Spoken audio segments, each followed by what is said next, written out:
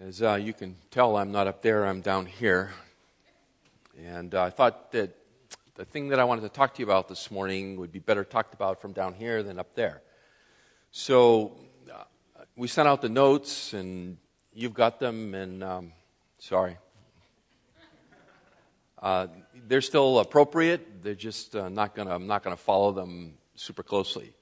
So, here we are. It's New Year's. We don't often have a Sunday, or New Year's fall on an actual Sunday, so that's kind of neat to be here on the first day of the year.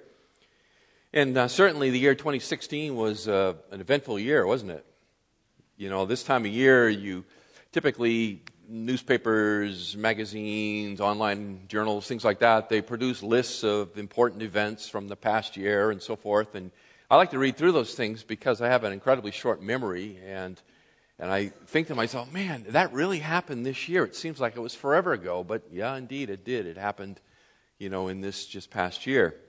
And then others, of course, will tell you what they think 2017 is going to be about, and they'll make some kinds of predictions about events, particularly world events and things like that for 2017. So we have the past, we have the future. The past is done, the future is still being written.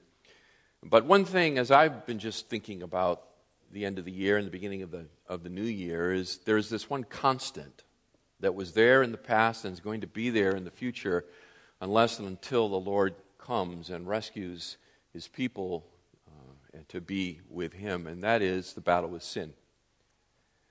2016 was a battle with sin for all of us. Those of us who know the Lord Jesus Christ, for sure. 2017, I can promise you, will be a battle as well. So what I want to talk to you about this morning is something I hope that is eminently practical as we head into a new year, and that is winning that battle with sin. So I can promise you, you're going to battle. And that's not a hard prediction at all.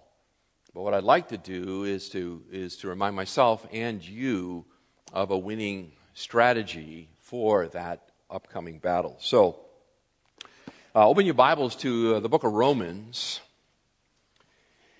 And let it fall open, I guess, around Romans chapter 5. That's probably as good a place to let it fall open as any. And what I have for you, we will... Poor Don back there in the media booth, brother. We're going to use the proposition and the outline, okay? So that much of it we will use, and depending on time, probably some of that application at the end, but we'll kind of see how it works out, all right? Yeah, that's good. We didn't work this out ahead of time at all. So what I want to look with you at this morning is Romans chapters 6, 7, and 8, but I want to get a running start at that.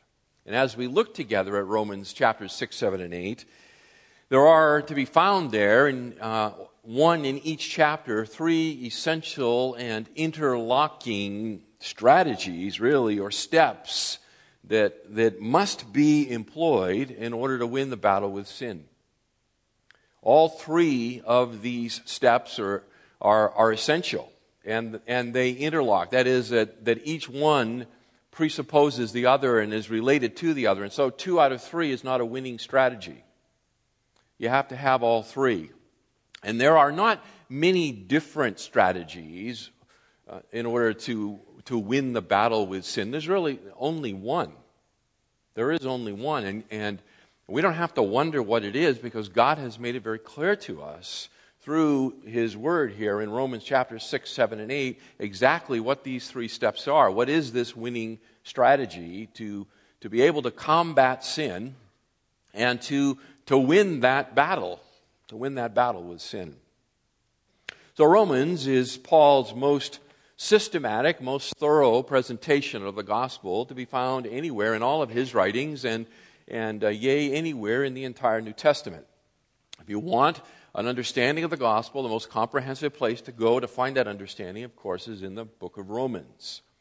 And in chapters 1 through the first part of chapter 3, Paul lays out his indictment of the entire human race and the fact that we lie in the deadly grasp of sin, that all have sinned and fall short of the glory of God. There is none righteous, no, not one. So all of us are afflicted by this desperate and terrible disease called sin, and the result of sin is death, and so we all have a death sentence that hangs over us as a result of sin. Not just our own, and in fact more profoundly, more deeply, more powerfully, the sin of Adam. It is Adam's sin that destroyed the human race in terms of selling it into bondage to sin. And then it is our sin, as we act out our nature that we have inherited from Adam, that we compound the problem and make Adam's rebellion our own in space and time. Paul lays out that reality in chapters 1 through 3. The second half of chapter 3 and chapter 4 and chapter 5, Paul lays out the only solution to this problem of sin, this deadly problem of sin, and it lies in the fact that we have to have a substitute. There must be a righteous one. There must be someone who can stand in for us. We need a Savior, and that Savior is the Lord Jesus Christ, God's own Son, whom He sent into space and time, right, to live our life, to live the life we cannot live righteously before the Father, to die the death we deserve. And then because He died not for His sin but for ours, death could not hold the righteous one. He rose victorious over the grave on the third day, and by His resurrection He freely offers to those who will embrace Him by faith the power of that resurrection life. That is the message of Romans chapters 1 through the first part of 5. Excuse me. But what I want to do is just draw your attention to chapter 5 and verse 12 and following, because Paul there speaks about a mystery. And the mystery that he speaks about is the comparison of Adam and Christ. He introduces Adam and uses Adam and his fall and the result of us being in Adam in that fall and the resulting sin to introduce the concept of how one's behavior, one's action could affect an entire posterity. So, as all die in Adam, Paul says, so also in Christ all may live.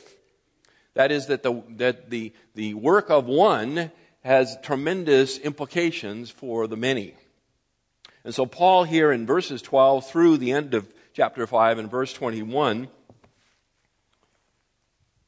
he speaks about two races of people. There is all of humanity in Adam, and then there are those who have been rescued out of Adam by grace through faith and have been placed in union with Christ. So a person, a person is either in Adam or he is in Christ. You cannot be both in Adam and in Christ. It is one or the other. It is darkness or it is light. It is death or it is life. So you're not just a little bit alive or just a little bit dead. You're all the way dead or you're all the way alive, and it depends on who you are in union with. That's the point that Paul is making here in chapter 5 and beginning in verse 12 through the end of it. There are the in Adam people, that is those who live in the realm of Adam, and this is a realm that is characterized by sin and death and the law, which brings condemnation. Then there are those who by grace through faith have been placed in Christ, and there in Christ they live the life of grace, the life of faith, and most importantly, the life of the indwelling Holy Spirit of God, who is the giver of life, the animator of life. So in Christ, we live in the realm of life. We live in the realm of the Spirit. We could say it another way, that in Adam, we live in the old age, and in Christ, we live in the age to come. In Adam, we are under the power of the old age, which is the power of sin and death. In Christ, we are under the power of the indwelling Spirit, the power of the age to come, that is the power of life and righteousness. So there is this dichotomy that Paul speaks of here. Now, you might think that from your own experience that the residual hangover of that old age. Now, you can't be in both, right? You're either here or you're here. So if you're in Christ, you are within your soul a new creation, Paul says in 2 Corinthians 5:17. You have within you the living Spirit of God. You are the power of the age to come. But we drag with us from that old age the tendencies, the thought patterns, the habits of the old age, of the life of death and sin. We tend to drag that with us over here. And so we are completely and totally new. But we have this hangover that we have drug over here into the life to come. Now, you might think here in the old age that the power of sin is so strong, so powerful, that, what could overcome it? And Paul's answer is, well, Christ overcomes that, and it is to the glory of God. And in fact, what Paul says here, down at the end of chapter 5, he says, we'll pick it up in verse 18. He says, so then, as through one transgression there resulted condemnation to all men, even so, through one act of righteousness, there resulted justification of life to all men. So there you see the one and the many. For as through the one man's disobedience the many were made sinners, even so through the obedience of the one the many will be made righteous. The law came in so that the transgression would increase, but where sin increased, grace abounded all the more. So that as sin reigned in death, even so grace would reign through righteousness to eternal life through Jesus Christ our Lord. Basically what Paul is saying is, wherever sin was, God floods it with grace. And the more there is sin, the more grace that He floods it with. And God delights in displaying His grace. It brings Him glory. It brings Him glory.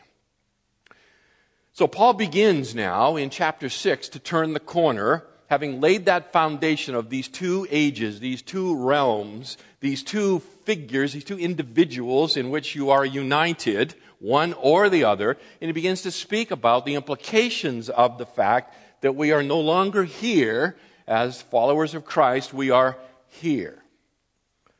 So playing off of or following up on the statement that wherever sin abounds, grace abounds all the more, and literally superabounds, one could come up with the crazy idea that since God loves to display His grace because it brings Him glory, and sin is what brings that about, then why not have a lot of sin so God will flood it with a lot of grace, which will bring Him a tremendous amount of glory? Kind of interesting math, huh? Right? You can kind of get the best of both worlds. I like to sin, God likes to give grace. It could be a good deal. Everybody could be happy.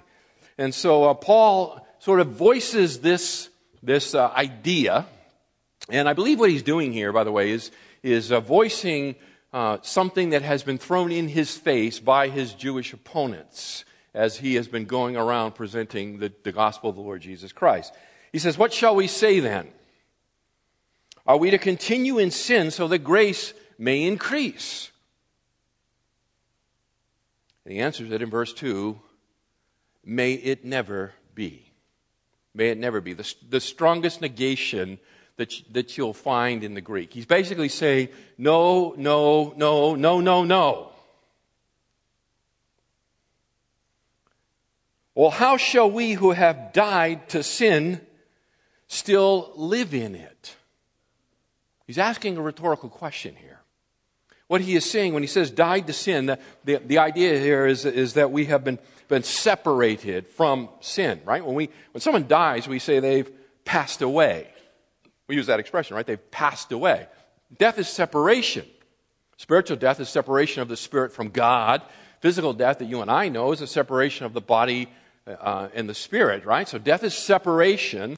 We talked about, someone passes away. And what Paul's saying is, how shall we who have passed from this realm to this realm, how shall we who have been separated from Adam and now united to Christ, how shall we still live like we belong over here? He's saying that is ridiculous. Perish the thought. Perish the thought. Or do you not know, verse 3, that all of us who have been baptized into Christ, literally immersed into Christ, plunged into Christ. This is a dry verse, by the way. There's no water here. Okay? But baptism is the first sign of obedience for a disciple of Jesus Christ. It's something that we do. And it symbolizes, even in the immersion of baptism, right? The death and the resurrection to the newness of life, the plunging in and rising up again. So how shall we who have been baptized into Christ Jesus, don't you know that all of us who have been baptized into Christ Jesus have been baptized into his death? We have been immersed into the death of Christ. Therefore, we have been buried with him through baptism into death, so that as Christ was raised from the dead through the glory of the Father, so we too might walk in newness of life. For if we have become united to him in the likeness of his death, certainly we shall also be in the likeness of his resurrection. Knowing this, that our old self was crucified with him in order that our body of sin might be done away with, so that we would no longer be slaves to sin.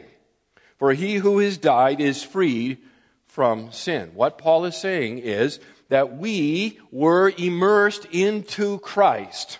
By the power of the Spirit of God, we were united with Christ. We were placed in Christ. And when Christ died, he died the death for the old realm and rose to newness of life to enter into the age to come. The age of the Spirit, the new realm. And because by grace through faith we have been united with him, his death is my death, his death is your death, his resurrection is my resurrection, his resurrection is your resurrection. Just as certainly as Christ was raised from the dead, never to die again, to live forevermore as the first fruit of the resurrection and of the age to come, so we too, by grace through faith, in union with him, share what he has. He shares it with us. The life of the age to come. The life of the Spirit.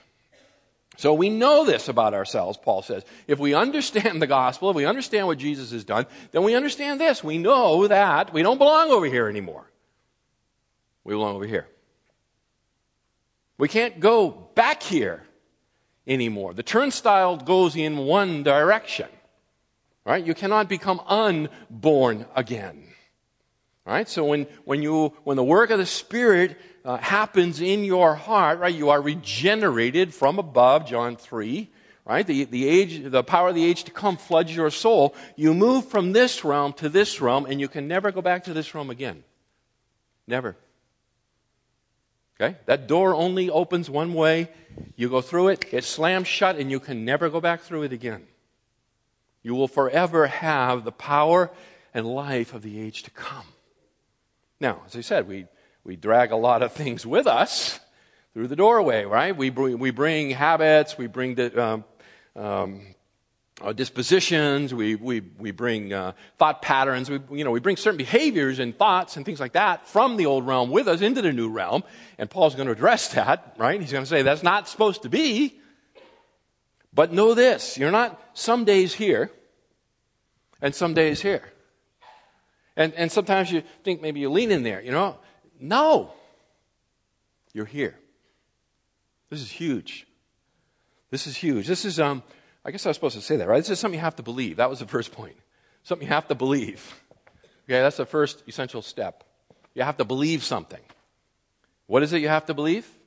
You have to believe that you are no longer here. Okay? By the work of Christ, you no longer live here. You now are here. You are a citizen. You are a resident. You have within your soul the Spirit of the living God and the power of the age to come. Verse 7, for he who has died is freed from sin. He who has died is freed for sin, freed from sin. And what that means is that he who has died with Christ and raised to newness of life with Christ has been freed from the power of that old age. It it can't hang on to us anymore. It has no authority over us anymore. A year or so ago, Carol and I sold our house, and now we're renting. And so we have a landlord. And what that means is that every month we have to pay the rent to the landlord, right? That's kind of what you have to do as a renter. You have to pay the rent. We're under legal obligation to pay the rent. We're under the authority of the landlord. We have to pay the rent. Well, if my landlord were to sell the house to someone else, right, then I would have to pay my rent. I'd be legally obligated to pay my rent to the new owner of the house, not the old owner. Now, what if the old owner came up and knocked on the door and after having sold the house and said, hey, pay the rent? I can say, I don't have to pay the rent because you have no authority over me. You're not my landlord anymore. I don't live under your rule and authority anymore. I don't have to pay the rent. It's the same idea with sin. Okay? When we're living here, when this is our status, we are dead in Adam, then we have no ability to not sin. Sin holds power over us. We're slaves. We must obey sin. We have no choice in the matter. And not only we have no choice in the matter, we desire to do it anyway. But here in the new realm, sin is the old landlord. So when sin comes knocking, pay the rent, we can say, get behind me, Satan, right? You don't have authority over me anymore. I don't have to pay the rent. What am I trying to say here? What I'm trying to say is that old disposition, that old thought pattern, that old habit that used to represent the life of in the old realm might come knocking at my door. And it's not might, it will. It will come knocking at my door, won't it? Certain temptation, whatever, a look, a word, a thought, all kinds of stuff. It comes knocking at my door, but I don't have to pay. I don't have to pay. If I do, it's because in that moment I'm denying the reality of what has really happened. Okay? I am freed from that. Now, throughout this section, Paul is going to talk a lot about the law. Okay? He's going to talk a lot about the law, and I don't have time in all of this. And by the way, I got 100, not 100, but I got, my goodness, I don't know how many. Probably 30 sermons, 40 sermons on chapters 5, 6, 7, and 8, or whatever. So if you want to go to the website and get the long version, you can certainly go there and check it out. But throughout this section, Paul will be continually talking about the law, because the law is the power and force of this age, not this age. Okay, so he will be contrasting this. This is the age that lives under the power of the law, not here. So, to illustrate the reality that we have been severed from this age and the law that relates to it, and we have been joined to a new power in a new age, in chapter 7, just kind of look at that, chapter 7, verses 1, 2, and 3, Paul gives an illustration of this very reality. Now, a lot of people look at chapter 7, verses 1, 2, and 3, and they say, oh yeah, here's Paul's teaching on divorce. And I would say to myself, well, no, it's really not. Because talk about being out of context. Okay? He's not introducing some teaching on divorce. What he is doing is he is illustrating from the condition of marriage the reality of moving from one realm to another. And what he basically says is, as long as a woman is married to her husband, i.e. living in this age, she's under the authority of her husband, that is under the authority of the power of this age. When she dies, he dies, right? I gotta get the illustration right. When he dies, she has been severed from him, and she's free to remarry.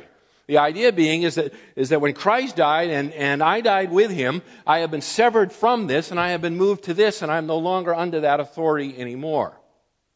I'm free to live and to be united, as it were, to a new husband, if you like to push the metaphor out, okay? I'm united to Christ here in the new age. All right, so 7, 1 to 3 is just an illustration of this reality. So back to chapter 6. He says, I better take my watch off because who knows where this could go. All right, so now, if we have died with Christ, we believe we shall also live with him. knowing that Christ, having been raised from the dead, is never to die again. Death is no longer master over him, right? I told you, the door only goes in one direction, only swings in one way. The gate only goes this way. The turnstile only turns this way. Death can no longer be master over Christ. Christ cannot die again, and we who are united to Christ cannot die again either. For the death that he died, verse 10, he died to sin once for all. But the life that he lives to God.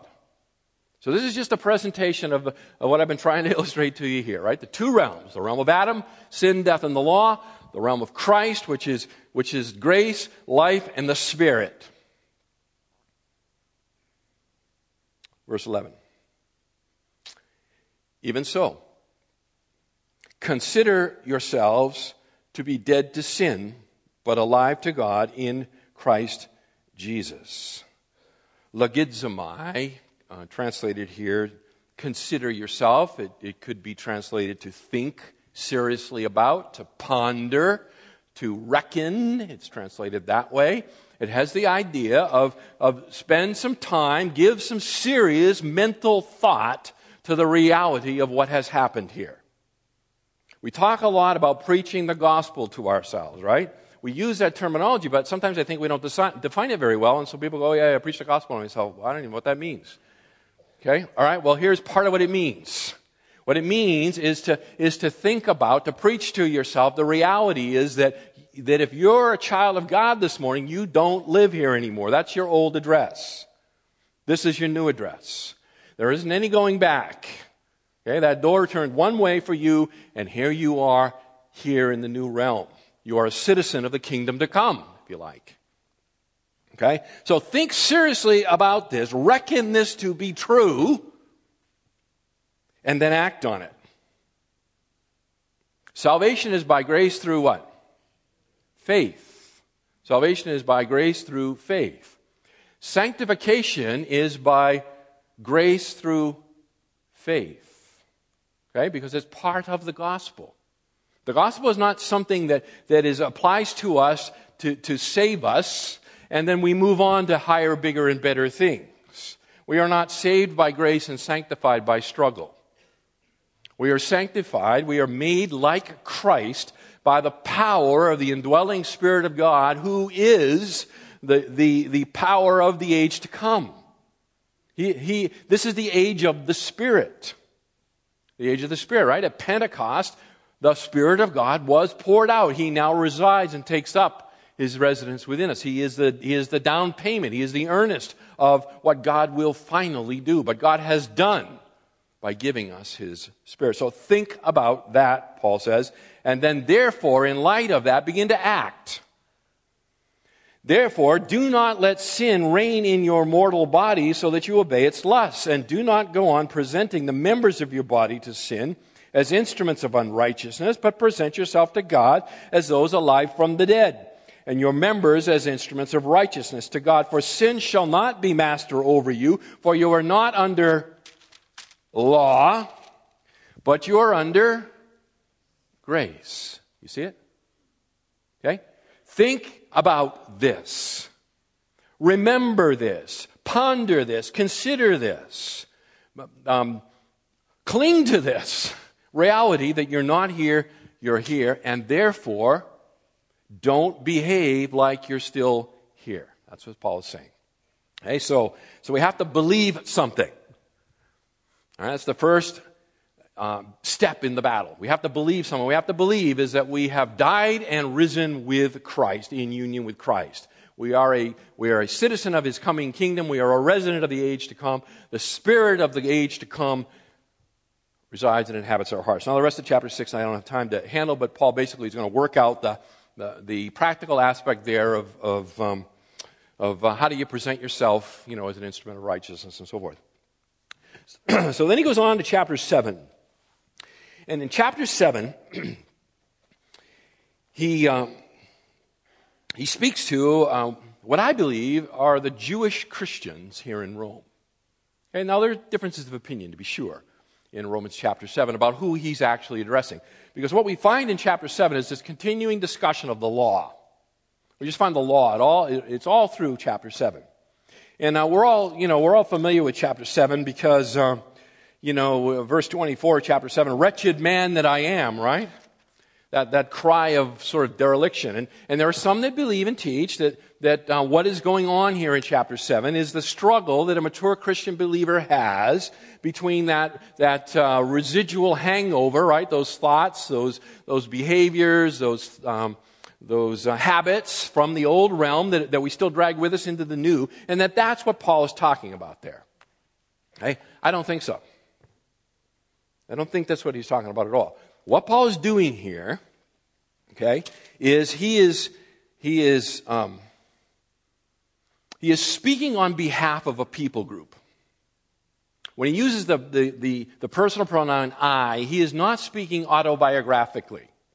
He is speaking as one who stands in for others.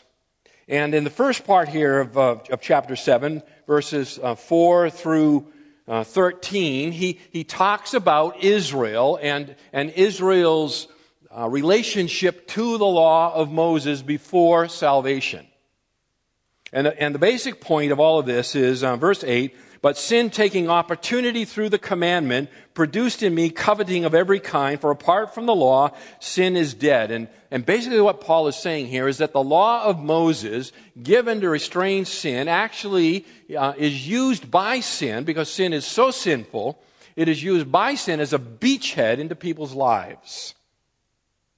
And that which should be a blessing from God actually becomes a means by which they die. It brings upon them the condemnation because it inflames their sin. It inflames their sin. How about imagine this. Imagine in front of my house I've got a gigantic picture window. Beautiful picture window. About 10 feet of glass, about 6 feet high, and it's just gorgeous. And where our rental house is, it's relatively close to the street, so a lot of people walk by on the sidewalk and so forth. So just imagine that we would have this gigantic plate glass window, real close to the street. And imagine if we put a sign right in the middle of the window that said, "Do not throw a rock through this window." What do you think would happen? Yeah, it wouldn't take long, would it? Because that's what the law does. It inflames sin. You're not telling me what to do. It just sort of draws it out. It provides this beachhead. And so Paul is addressing that here in the first part of chapter 12 among the unbelieving Jewish people. Then he transitions here, beginning in verse 14 through the end of the chapter. He is still speaking in the first person, but I believe he is speaking representatively for the Jewish believers in Rome. Now, if you slide ahead in Romans to chapter 14, we're introduced to the whole issue, right, of the weaker brother. Remember that? You get the whole weaker brother thing. Some think they can eat meat, some think they can't. Paul gives a lot of instruction to all of this.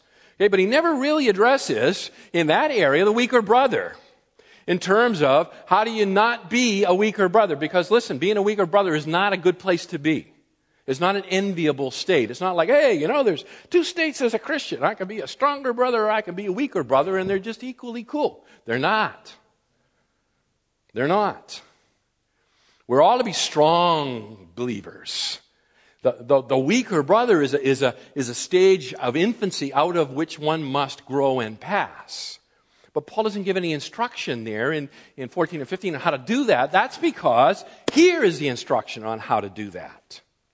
Okay? He has spoken of it here. Why? Because it fits in the context and flow of his thoughts. So here in chapter 7, verses 14 through 25, he personalizes the Jewish Christian who still can't get away from the law.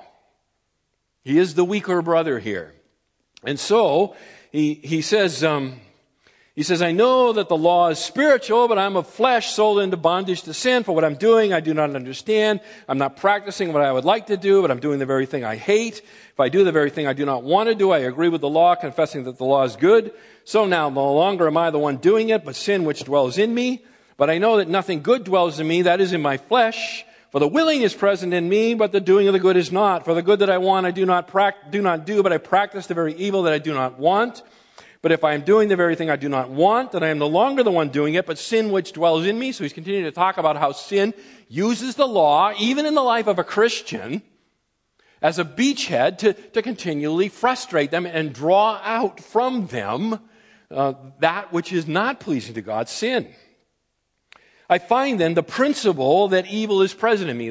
When he talks about the principle here, he's just saying is that this reality could be spoken of as a principle because we all experience it to one level or another when we, like the Jewish Christians here, try to use rules, and that's supposed to be my second point. Sorry about this, messing up the outline here, but when we try to use rules to restrain sin. So that was the second point, right? First one was we have to believe something. Second one was we have to reject something. And I didn't write that very well. You must reject something. The way that's written, rules will not restrain sin, seems to be the thing you're supposed to reject. And actually, what that should say is you must reject something. Rules cannot restrain sin. Okay, that's the way it should write like that, okay? So make that little change for me, okay? This is what you have to reject. You have to reject the idea that rules can restrain sin. They don't restrain sin in the unbeliever. They don't restrain sin in the believer. I joyfully concur, verse 22, with the law of God in the inner man, but I see a different law in the members of my body, waging war against the law of my mind, making me a prisoner of the law of sin, which is in my members. Wretched man that I am! Who will set me free from the body of this death? That is this dominating power of the old age. Verse 25, thanks be to God through Christ Jesus our Lord. So then, on the one hand, with my mind I am serving the law of God, but on the other, my flesh, I'm serving the law of sin.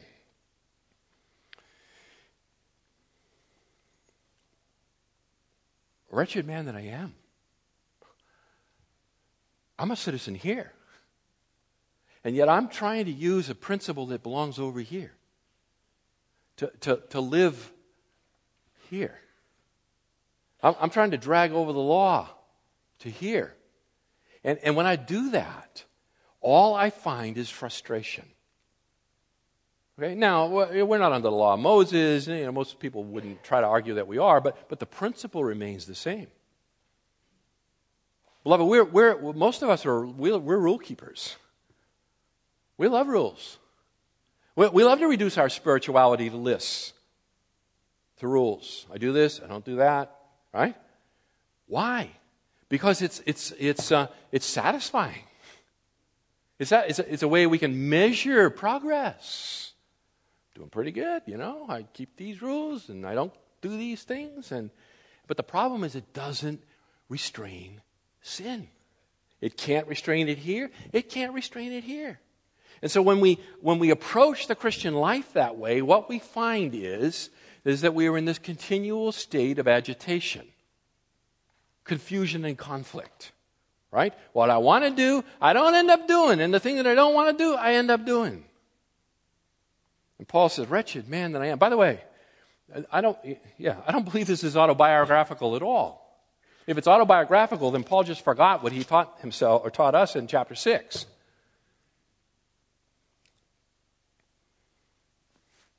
Third point. Third point. Okay, so you must believe something, you must reject something. Third, you must do something. Chapter 8. Okay? Believe something. You died and rose with Christ. You were here, you're now here. Believe that. And act on it. Chapter 7. Don't drag the principles from here over to here and try to live the spiritual life in the power of the old age. So how do I live the spiritual life? How do I live a life pleasing to God? Chapter 8. Chapter 8 answers the question. Okay? Chapter 8 is dominated by the word Spirit. It is dominated by the word Spirit. 21 times in chapter 8. The most times in the entire New Testament, in one chapter, we have the use of the word Spirit. Chapter 8 is about the work of the Spirit of God, who is the power of the age to come. All right? Chapter 8, verse 1, therefore there is now no condemnation for those who are in Christ Jesus. You know what? We're not under condemnation because we're not here anymore. If you're here, you are under condemnation. If you're here, you're not under condemnation. Even when we slip and fall, we're not under condemnation. God is not angry towards us when we slip and fall. For the law of the Spirit of life in Christ Jesus has set you free from the law of sin and death. For what the law could not do, weak as it was through the flesh, God did, sending His own Son in the likeness of sinful flesh, and as an offering for sin, He condemned sin in the flesh, so that the requirement of the law might be fulfilled in us, who do not walk according to the flesh, but according to the Spirit. Now what Paul is going to do is he's going to introduce here, from this point forward, the next few verses, a contrast back and forth between two kinds of people. Flesh people and spirit people. Flesh people and spirit people. He's going to go back and forth between them. All right? And what he's going to say here is that flesh people are under a death sentence. In fact, flesh people are people who live here. That's just another way to talk about people who live in union with Adam, who are part of the old age, who are living under the condemnation of the old age. Right? For the mindset on the flesh is death, but contrast, the mindset on the spirit is life and peace. I'm in verse 6. Because the mindset on the flesh is hostile towards God, for it does not subject itself to the law of God, for it is not even able to do so. For those who are in the flesh cannot please God, right? So he is back and forth here. However, verse 9, you are not in the flesh, but in the Spirit, if indeed the Spirit of God dwells in you. If anyone does not have the Spirit of Christ, he doesn't belong to him. If Christ is in you, though the body is dead because of sin, yet the Spirit is alive because of righteousness. But if the Spirit of Him who raised Jesus from the dead dwells in you, He who raised Jesus Christ from the dead will also give life to your mortal bodies through His Spirit who dwells in you. Okay, so you're not here, you're not flesh people, you're spirit people. Spirit people. The Spirit of God is within me. He's within you. Because of that reality, there's an obligation. Verse 12.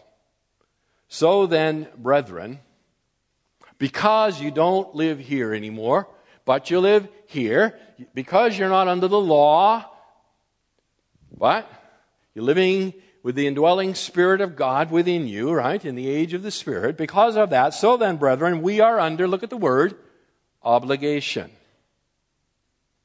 There is an obligation that comes to those who live in this realm, in the new life. The new realm. Not to the flesh, to live according to the flesh, for if you are living according to the flesh, you must die. But if by the Spirit you are putting to death the deeds of the body, you will live. For all who are being led by the Spirit of God, these are sons of God. Okay?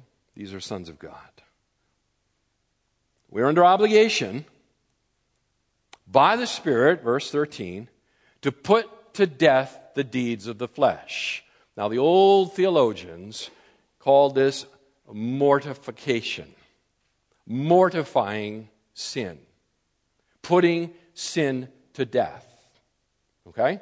Because I live here, my new residence, my new address, because of the Spirit of God who is the Spirit of life, the Spirit of holiness who lives within me, I am under obligation to live out my new residency. And that is to kill that stuff which I have drug over with me. I'm to kill it. And in fact, John Owen, who wrote a book called The Mortification of Sin, wonderful book, will say in his book that if you need to be killing it, or it will be killing you. There's no truce that can be had here. It's like falling in a foxhole with the enemy, and there's a knife at the bottom of the hole. All right? And you both go for the knife. Only one person's coming out of the hole alive. Okay? And so that's the picture. He's saying we need to recognize that we need to put to death everything that we have drug over. We need to be putting it to death. We need to be fighting against it. Hard stuff. Hand to hand. Brutal at times. Okay? Mortifying our sin. In fact, just turn ahead to Galatians chapter 5, verse 24, where Paul carries the same idea over there. Where are we at here? Yeah, close. Okay. 5:24 of Galatians, where Paul says, now those who belong to Christ Jesus have crucified the flesh with its passions and desires. If we live by the Spirit, let us also, what? Walk by the Spirit. What does it mean to walk by the Spirit? What does it mean to walk in the Spirit? Okay? Well, to walk is just a metaphor to live. It's just to live. So what it means is to walk in the Spirit or walk by the Spirit is to live, to move in the same direction the Spirit is going. That's what it means. It's simple. Okay? It means to pursue after what the Spirit of God is pursuing after. And what is the Spirit of God pursuing after? Speak to me. Yeah, holiness, sanctification, the likeness of Christ. Okay? And so that's what the Spirit is after. And so that's what we are. When we're to walk in the Spirit, walk by the Spirit, we're to be pursuing, we're to be going in the same direction the Spirit's going towards those things and away from this. And as this stuff tries to grab my belt and pull me back, I got to get out the knife and whack it. And how often do I have to whack it? Speak to me. Yeah, daily, all the time, right? Because, man, I thought I cut that hand off, It just keeps hanging on. But it's that fight. It's fight. Now, I can offer you some encouragement in this, beloved, because the more vigorous you are in the fight, the more progress you'll find. Okay? The more slothful you are in the fight, the less progress you'll find. You can't go back here. Listen, it can't get your belt and drag you back through that door. Okay? It can't. But, your life here, you can have all kinds of dead stuff hanging off you. It's not fun. So the more vigorous we are, the more progress we'll make. Okay? But we never go back through the door. Now, you see the same idea, by the way, in just look at it quickly, Colossians chapter 3, verse 5. This inhabits Paul's writings because this is the gospel. This is like not some gospel 1.1 kind of thing. This is the gospel. Did I say Colossians? I meant to. Colossians 3:5, where Paul there says, therefore, in light of this, right? Verse 3, for you have died and your life is hidden with Christ in God. When Christ, who is our life, is revealed, then you will also be revealed with him in glory. Therefore, and there's some translational question here, therefore consider the members of your earthly body as dead to immorality and impurity, passion, evil, and so forth, right? So maybe that you just need to, Paul may be saying you just need to think that way, or another way to translate it is to put to death. More active verb. Put it to death, okay? So, but it's the same basic idea. Back to Romans. I think I might actually finish this. That's amazing. Here we go. That's why I abandoned the notes, by the way. I thought, I had so many pages of notes, it was ridiculous. My wife said, what are you preaching? I said, I preach Romans 6, 7, and 8. She kind of looked at me and, she raises the eyebrow. Guys, you know what I'm talking about? The eyebrow goes up. Like, really? Yeah, really. I'm going to do it. Then this morning, I took my notes and I tore them in half. Then I had to do it. So, where am I now? So there's this active reality here of mortifying sin. Now, let me just finish this, and I got a couple of things. I'm going to get to that, Don, here in a minute. I just want you to kind of just see how it fits together with the rest of the chapter here. So he talks about how we're by our union with Christ, we now can speak to the Father the way the Son speaks to the Father. We can call him Abba, Father, right? We are adopted sons, okay?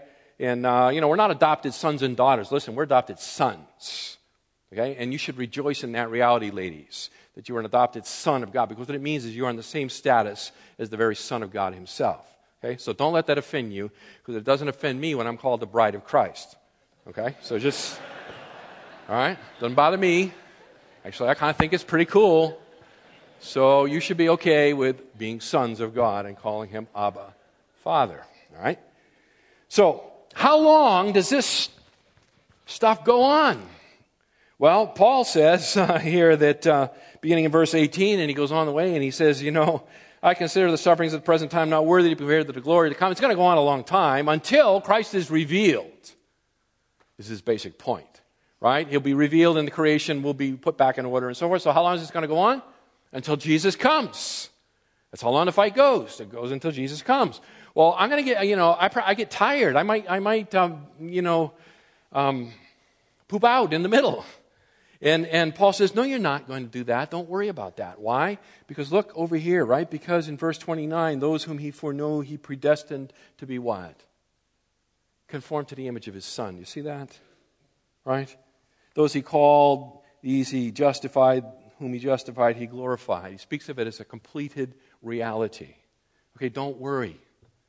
Don't worry. You're not going to fall back through the door. You're not going to gas out in the middle here. Okay? Because God has predestined this reality for you. And it is the Spirit of the living God who is within you, who is empowering you forward. Right? It is not saved by grace and sanctified by struggle. It is work. It is struggle.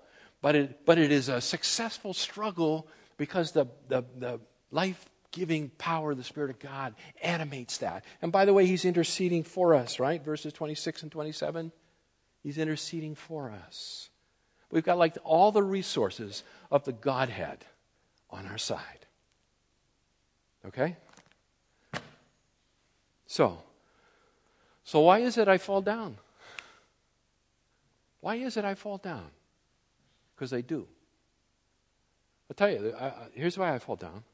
Is there one of two reasons.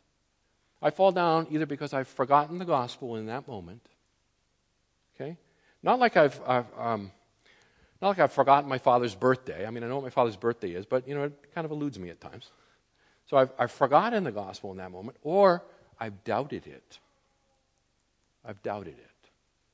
When I fall, that's what has happened to me, is I have lost sight of the gospel in that moment, in that split moment. Or I have doubted that God is going to give me everything He's promised me in Christ, and therefore, I feel like I need to take something now. I mean, it's ultimately a worship thing. Am I going to worship Him? Am I going to worship me? So, Don, I'm not going to do that. I don't want to do that. You got my note. How many of you get the notes? Let me see what this looks like.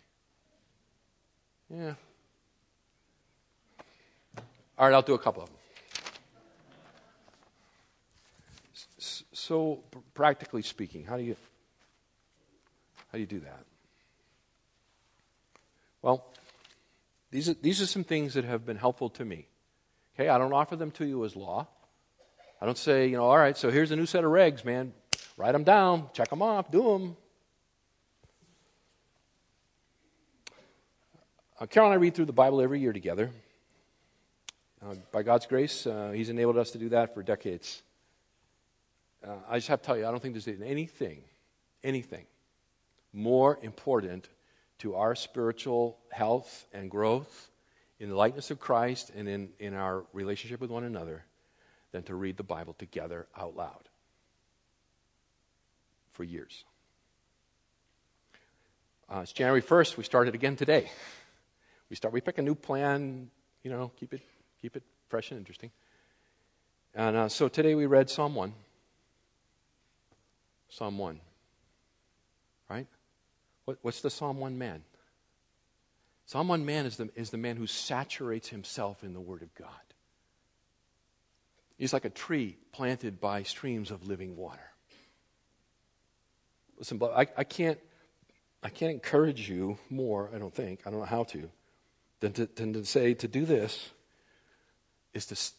we need to saturate ourselves in the Word of God.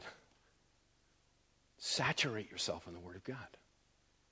Just wash your mind and your heart regularly, deeply, systematically in the Word of God. Let the Spirit of God use His Word to flood your soul.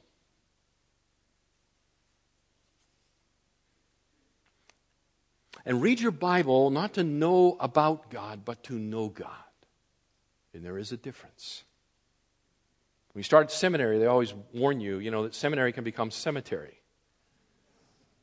And what they mean by that is that you can fill your head with so much knowledge about God, you begin to study Him like some sort of science experiment, rather than reading the Bible to know God. So as you read to know Him. Read to know Him. Boy, I had a bunch here. What do I want to say? Maybe this. Don't resist the Spirit's influence in your life. Don't resist the Spirit's influence in your life. When the Spirit prompts you, in particular in the realm of confession, when the Spirit prompts you, you know when you have sinned. And when the Spirit reveals that to you, you need to go, Jesus says this, leave your offering at the altar, right? And go and be reconciled. Don't resist the Spirit's influence. He's walking this way. You're walking with Him. When He reveals, and it's often through His Word, could be through another person, but right? At that point in time, do it. Do it. So practically speaking, husbands and wives. Okay? Listen, it could be, in your mind, like 99% her fault. Right? I mean, it usually is, isn't it, guys? I mean, it could legit be 99% her fault. Who cares? It's unimportant. Okay? The moment you know there's a problem, there's sin, something's entered into the relationship, there's a barrier, there's a blockage, act on it. Humble your heart, act on it. Okay? Don't let the inner defense lawyer, you've got him on permanent retainer. Don't let him come out, prepare his brief. Okay? And he's fast. So you got to move on this thing.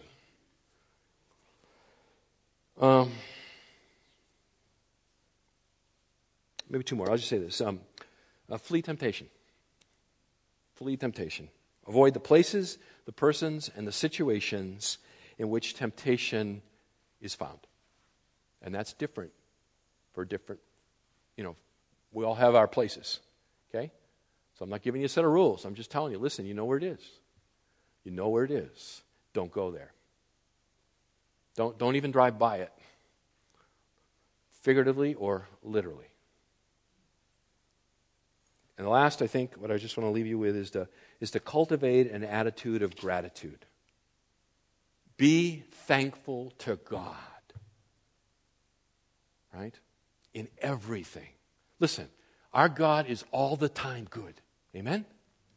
Our God does everything well. Amen?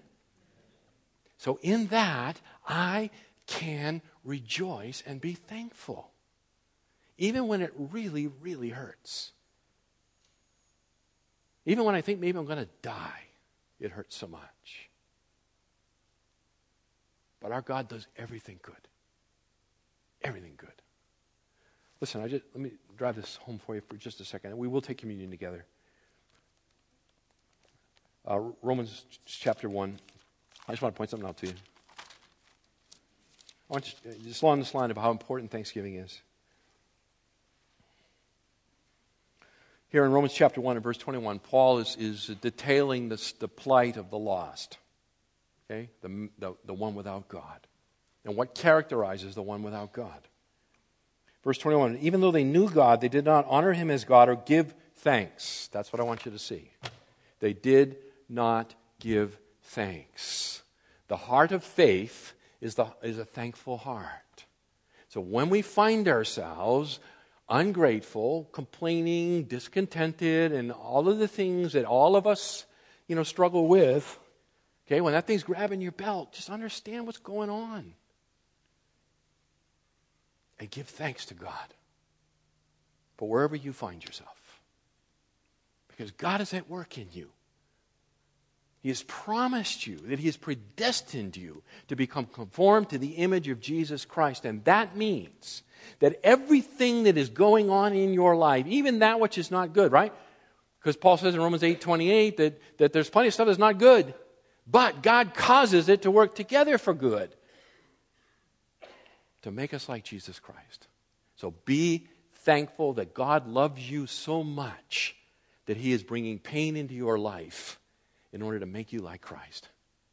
Because if He gave you a simple, easy, comfortable, pain-free, stress-free, problem-free life, you would not be like your Savior. You'd not be like your Savior. Okay? That's the gospel.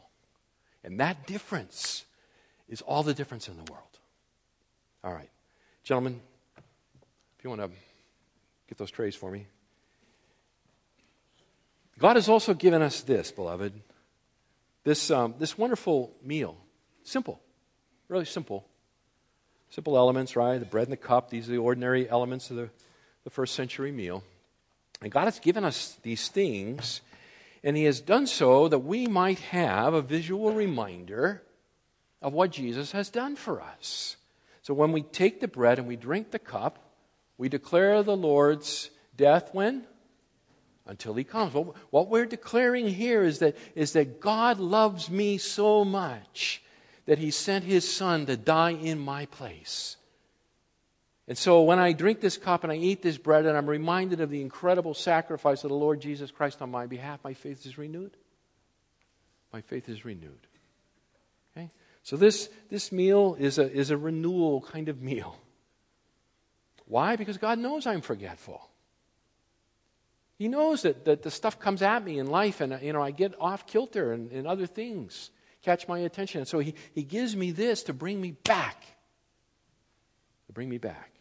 So I'm going to pray and the men are going to pass out the elements and so forth. And you have a few moments of quietness. Very quiet because we haven't arranged a pianist. Have we? Oh, we have. Okay. Nice. Something quiet, please. Good. Just in those moments, just thank God. Thank God. You know what? Let me suggest this to you. Thank God for 2016 and each and every bit of it. The good, the bad, and the ugly. And thank God that He's with you going into 2017. And that the gospel is still all the way true. And God is all the way good. Yeah, let's pray. Father, You are all good. You are a loving, kind, merciful, gracious Heavenly Father, and You've extended Yourself to us through Christ by His sacrifice and the power of His resurrection life and the indwelling of Your Spirit. We can call You Abba. We can enter into the same kind of intertrinitarian love relationship that You and the Son and the Spirit enjoy one with another. Father, we're just stunned You would share that with us. And so as we take this meal together, we're just reminded of what Jesus did for us. As we go into that new year, we go into this new year, may that reality be an anchor of our soul. May You help us to have some victories this year, Father. We don't ask that the fight would end because we know it won't end until Christ returns. But Father, help us to make progress this year. We ask it for Jesus' sake. Amen. Near the end of the Psalter, the book of Psalms, there's a number of psalms there that are called the Songs of Ascent. A-S-C-E-N-T,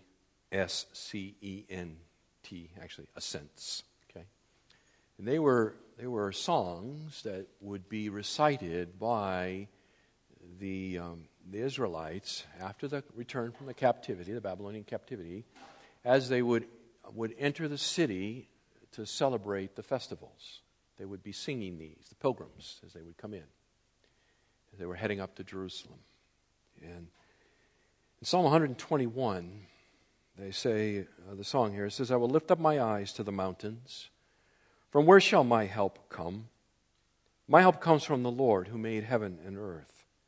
He will not allow your foot to slip. He who keeps you will not slumber.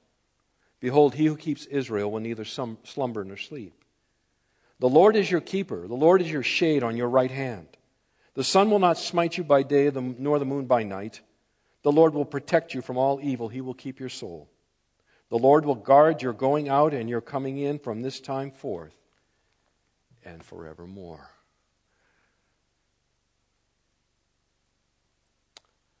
As we take of this, we celebrate the fact that we don't live here anymore. This is not our address. We live here. This is our address. And God is committed to us. So committed, He sent His own Son. Listen, He will keep you.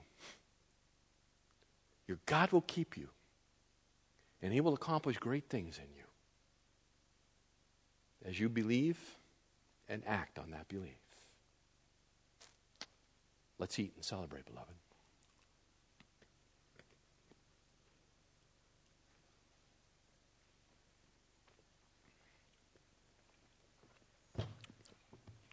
Well, once again, I have held you long, but you are most gracious.